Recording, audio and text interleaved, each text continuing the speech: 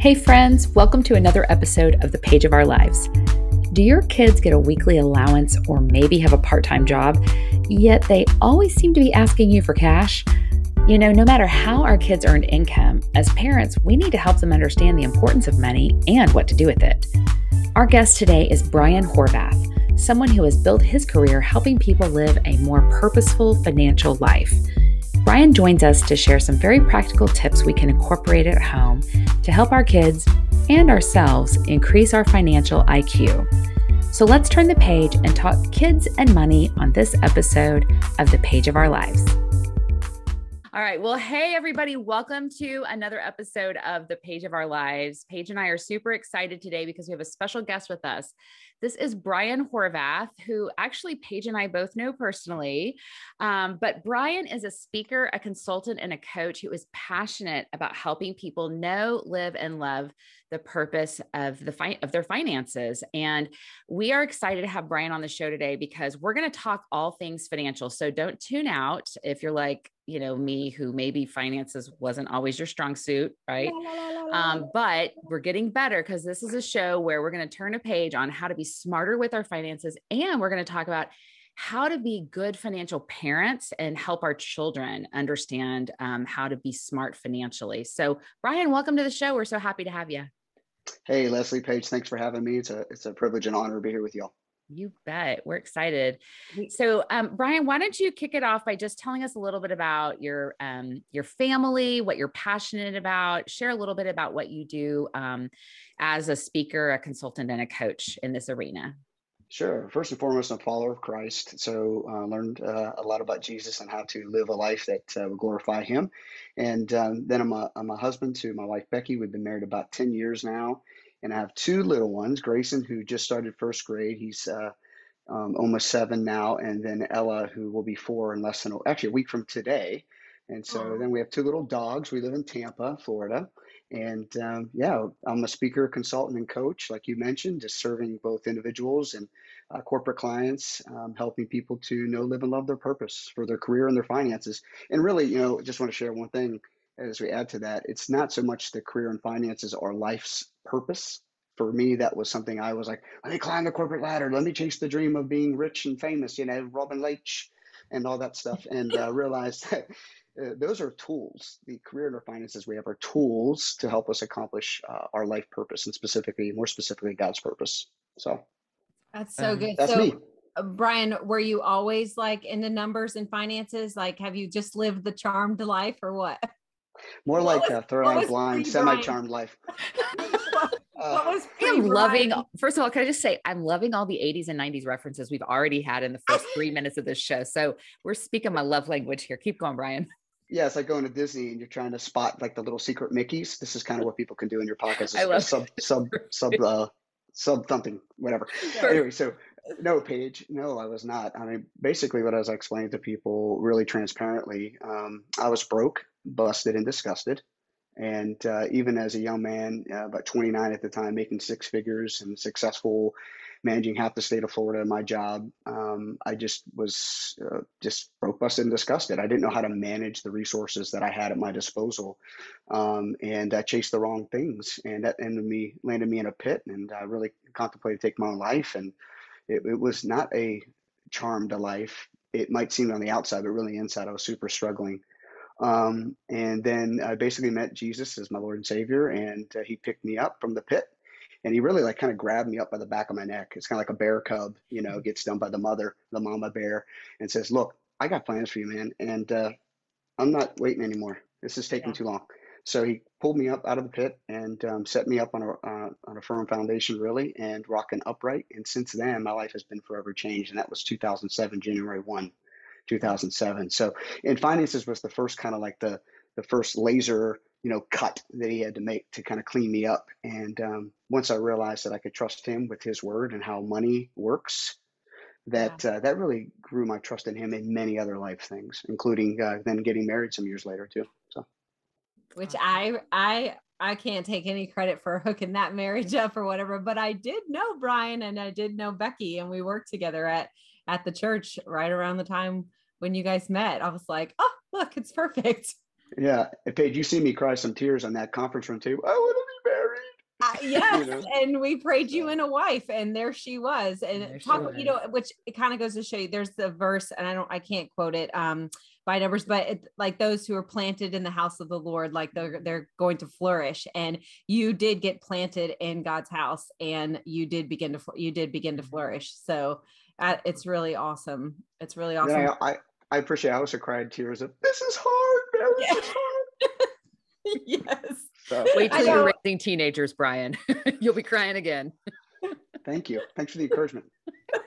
Okay. Well, speaking of teenagers, that's the season that Paige and I are in, and we would love to just kind of start there. How can we best equip these teens in our lives to be wise with their finances? Where do we start? Yeah, sure. And I took some notes. And you guys, by the way, thank you for your due diligence that prompted me with these great questions y'all prepared. It really, was introspective for me, to really get not only serving today, your audience and you, but also just kind of for myself going, wow, all right. Yeah, because they go from 3 years old, Brian, to 15, like overnight. I mean, it just happens so fast. So get ready. So prepare us. People keep telling me that. I don't want to believe it though. But for me, I think it's ultimately how you prepare teenagers or any child is basically helping them know what I said earlier, that life's purpose includes finances, but it's not the be all end all goal. Although we know it's so much in front of us every day.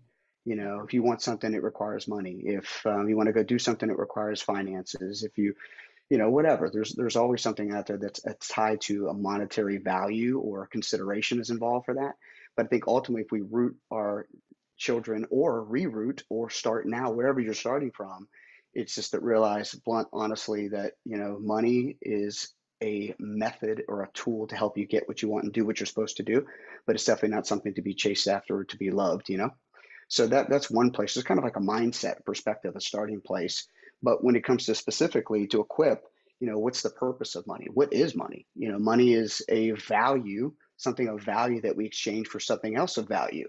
Something we may have money, somebody else has that cheeseburger, right? I mean, as simple as that, right? Yeah. So we have X amount of dollars in our hand or whatever, and that cheeseburger says it's worth X amount of dollars to that vendor, and we just trade. So it's a means of exchange. We overcomplicate money too many times, and the world tries to do that for us too. And of course, the banking industry and all that, they use those what's called like techno babble.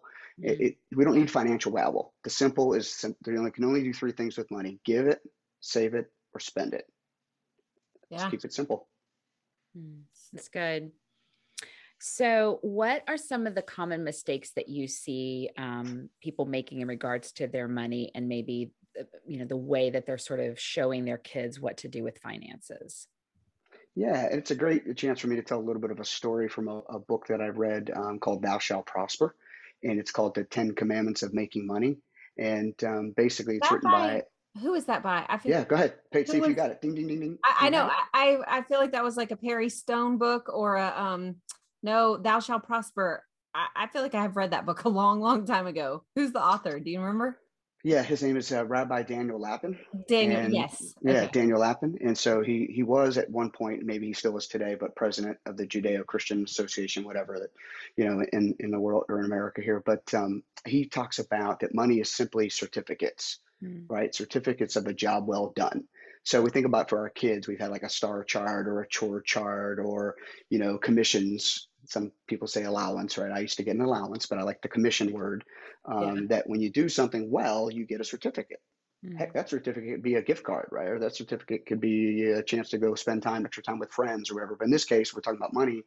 It's a certificate and for a job well done. So I go get my hair cut and they do a good job. I give them money, certificates, and that hair stylist or dresser or whatever you want to call it, depending on who you are or where you're at, would go to a steakhouse and get a steak. And then that server, it's just this currency, this flow. It's a means of exchange, but basically all it is that money is a certificate of a job well done. Well, that's good. I love that. I love that analogy. And any kid can understand that. What's that? For sure. I love that visual. I feel like that's a simple visual that all of us can, you're just getting your certificate. And I want more certificates though, Brian. So right. Right. I would like to get some more certificates, and I know that my kids would as well. Yeah, sure. And it's life skills, right? It's all life skills. It's to It's what I teach is seeking to serve. If you could seek to serve, I think Zig Ziglar said it, or one of those great guys of wisdom or gals of wisdom said that, when you serve enough people, money will find you, because Mm, that's one of the rewards that we get. And thank God it's not the only one, but it's one of them that we get. Yeah. that's really So, good. what are some things that, like, I want to take us back a little bit to when God plucked you out of that pit? What are some things that, because I know there are people today that they're like, I'm in that pit right now. And Right. that's all great that you're talking about these things, but I don't know how the heck I'm going to put gas in my car in a little bit, or how I'm going to get groceries. So, take us back. What are some things that what's a practical thing that somebody can do today, and what are some things that God did, or that you started doing that maybe the Lord instructed you to do to get out of that pit? Like, let's go back there. Yeah, it's interesting. It seems so long ago, yet it seems just like yesterday. Yeah. Because anytime we turn a corner, right, that's something to be celebrated, and it doesn't matter what it is, right? So, with regards to that question, is I remember back when I kind of said, "Yeah, I'm done with this. Like, I'm done with the struggle." I just kind of brainstormed.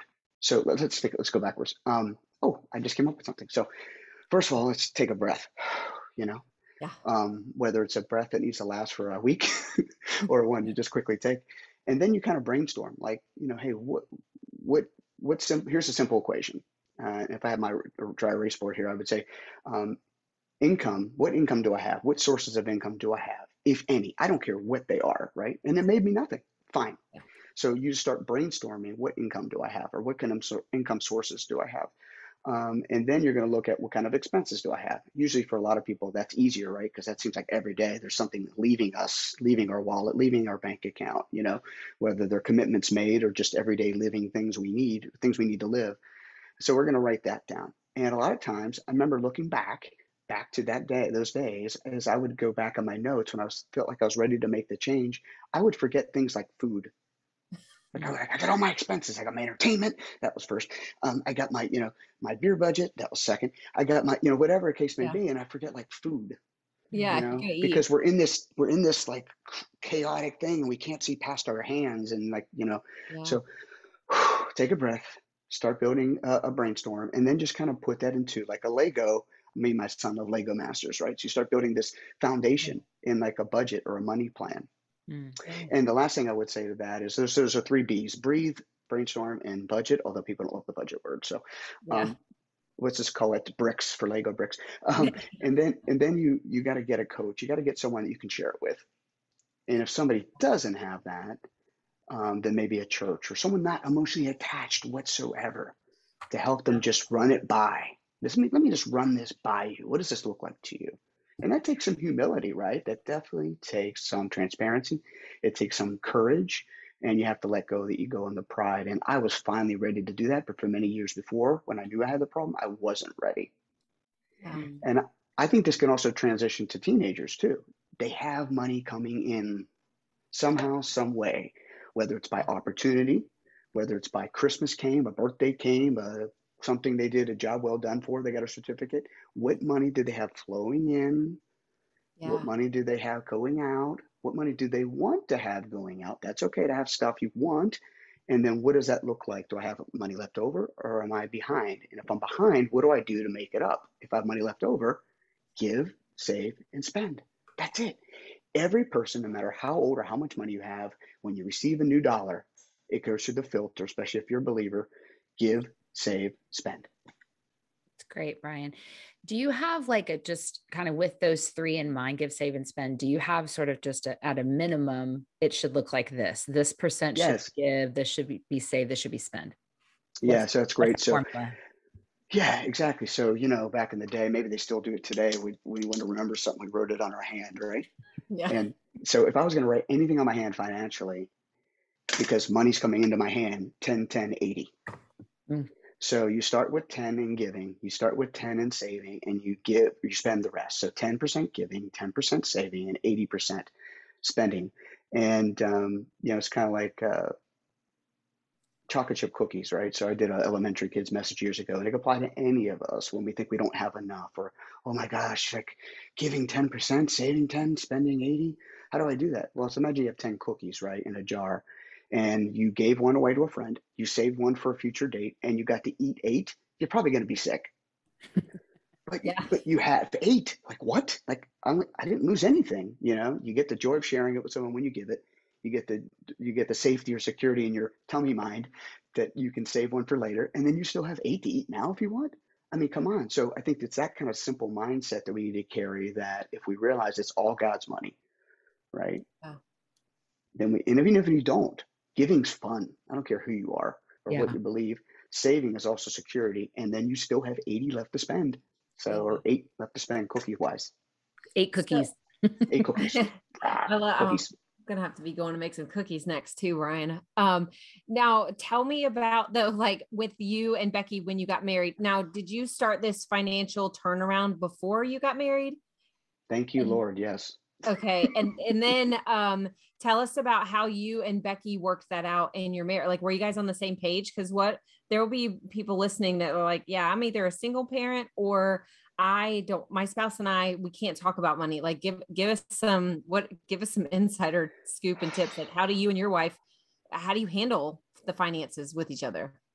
Let's make no mistakes for anybody. I don't care what your situation and no matter how much money you make. I mean, I've met with millionaires that still have the same struggle. Someone who is a single mom or single dad or, lost a job. I mean, money is a struggle. Let's make no mistakes. So right out there, most people don't learn about it. So take the pressure off yourself. It's okay.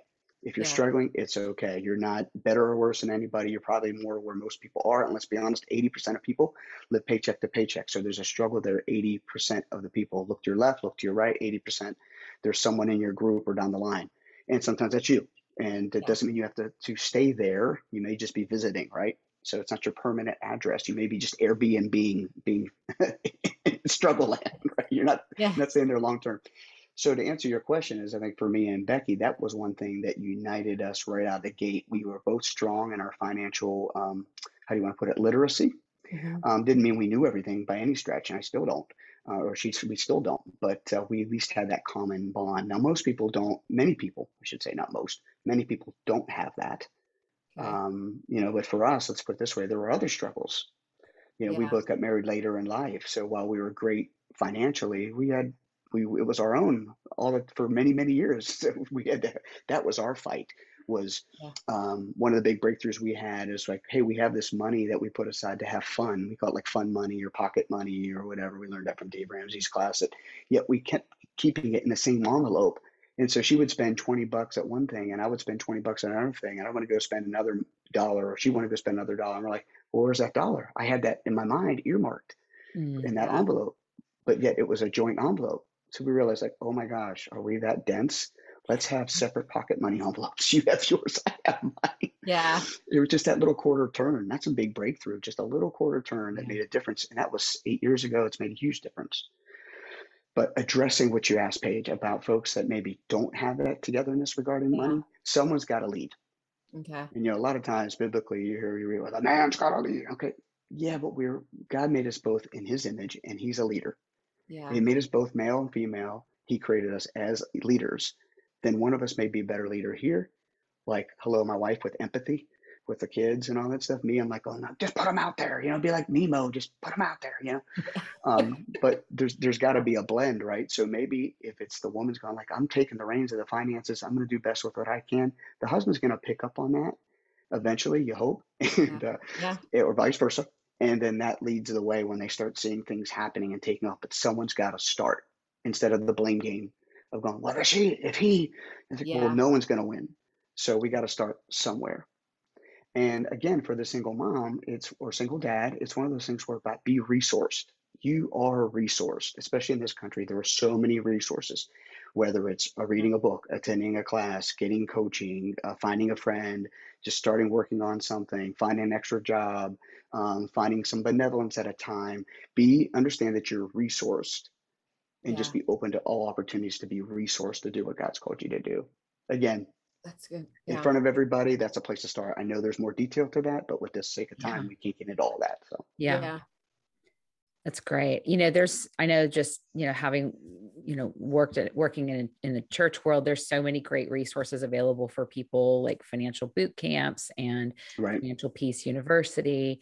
So we'll link some of those resources in our show notes today. So if you're looking for something like that, you'll be able to find those there. We'll also provide some links to Brian's business and his resources. And there's an awesome video on his website that shares more detail about he and Becky's story, which I think is just so inspiring. Both Paige and I were just talking, Brian, about like, man, we're like, yes, we received the testimony. I mean, so there's a lot of your story that I can relate to, just kind of, you know, my pre, you know, not my pre-Jesus life, but just my me season. I call it the Leslie show season of just grow, you know, like climbing the corporate ladder and earning the 6-figure income and doing all the things, but at the end of the day, having nothing to show for it.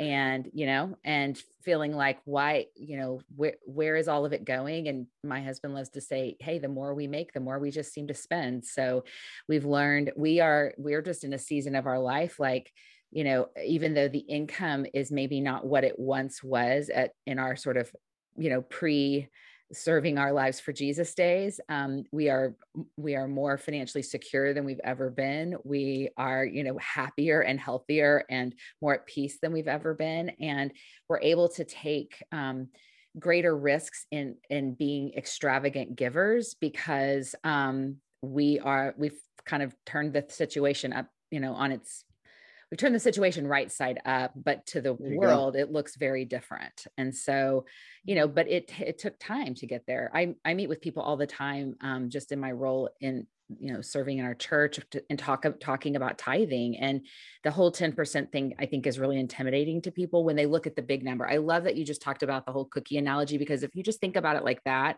it really doesn't seem like that much. But I really believe, you know, God just when we begin to just start with something, right? Yeah. Maybe you can't start at 10%, start with 1% and just see what God does with your faithfulness at 1%. And then when what our adage is like, when that becomes too easy, then we increase it. And then when that becomes a little easier, then we increase it. And over time in our marriage, we were able to get to where we're giving above 10%, but we didn't start there.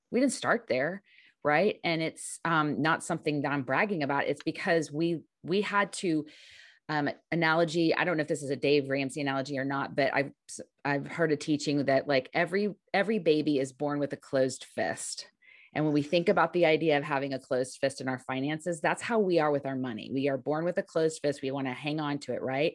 And as we begin to trust God with our finances and recognizing that everything that we have ultimately came from him in the first place, and it's our responsibility to give it back to him, he like slowly, you know, begins releasing our grip off of our finances until we have an open-handed posture with what he's given us. And so I just want to encourage people, like, don't be intimidated by the 10%. See it as an opportunity to get there, but start somewhere. Well said. I think you'd start with a chocolate chip. That's fine. Yeah, and, exactly.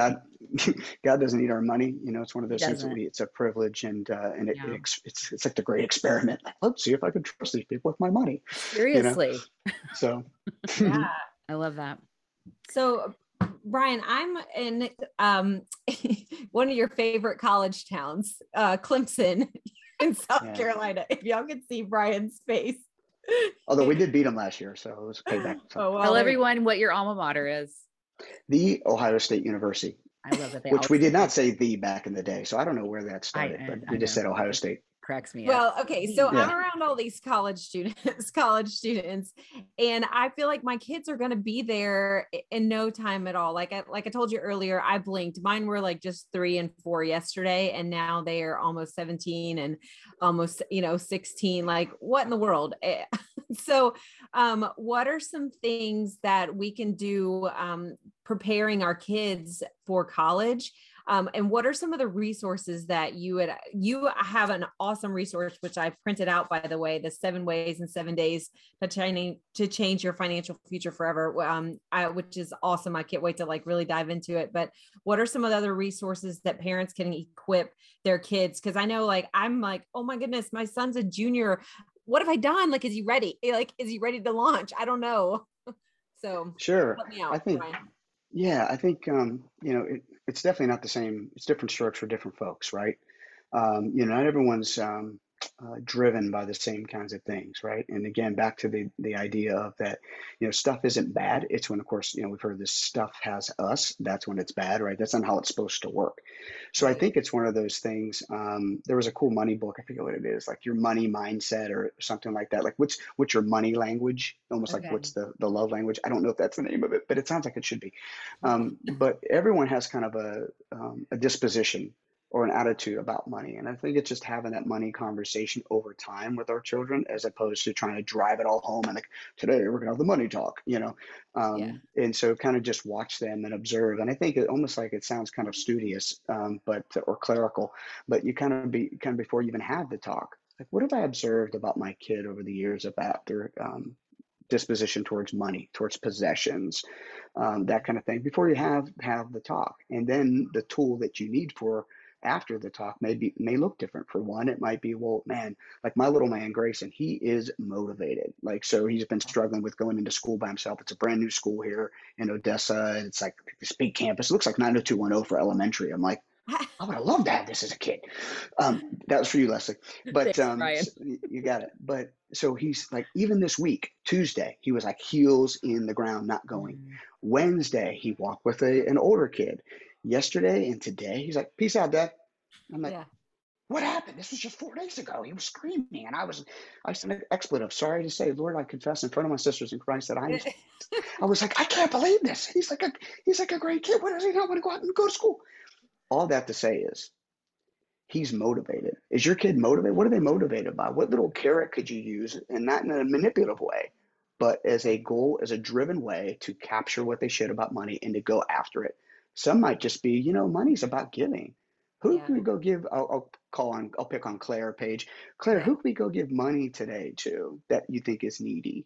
Yeah. Well, guess what? If they capture that, well, Claire, you're gifted to make the money, but you're also gifted to give it. How do we help you get more of it so you can give more of it? So it's Right. just kind of noticing what that looks like and having that conversation. But as parents, I think we do a little homework ahead of time before we sit down and try to push that message. Right. Oh, that's Man, good. that's so good. So I have a son. We both Paige and I, both her oldest and my oldest are very entrepreneurial in spirit.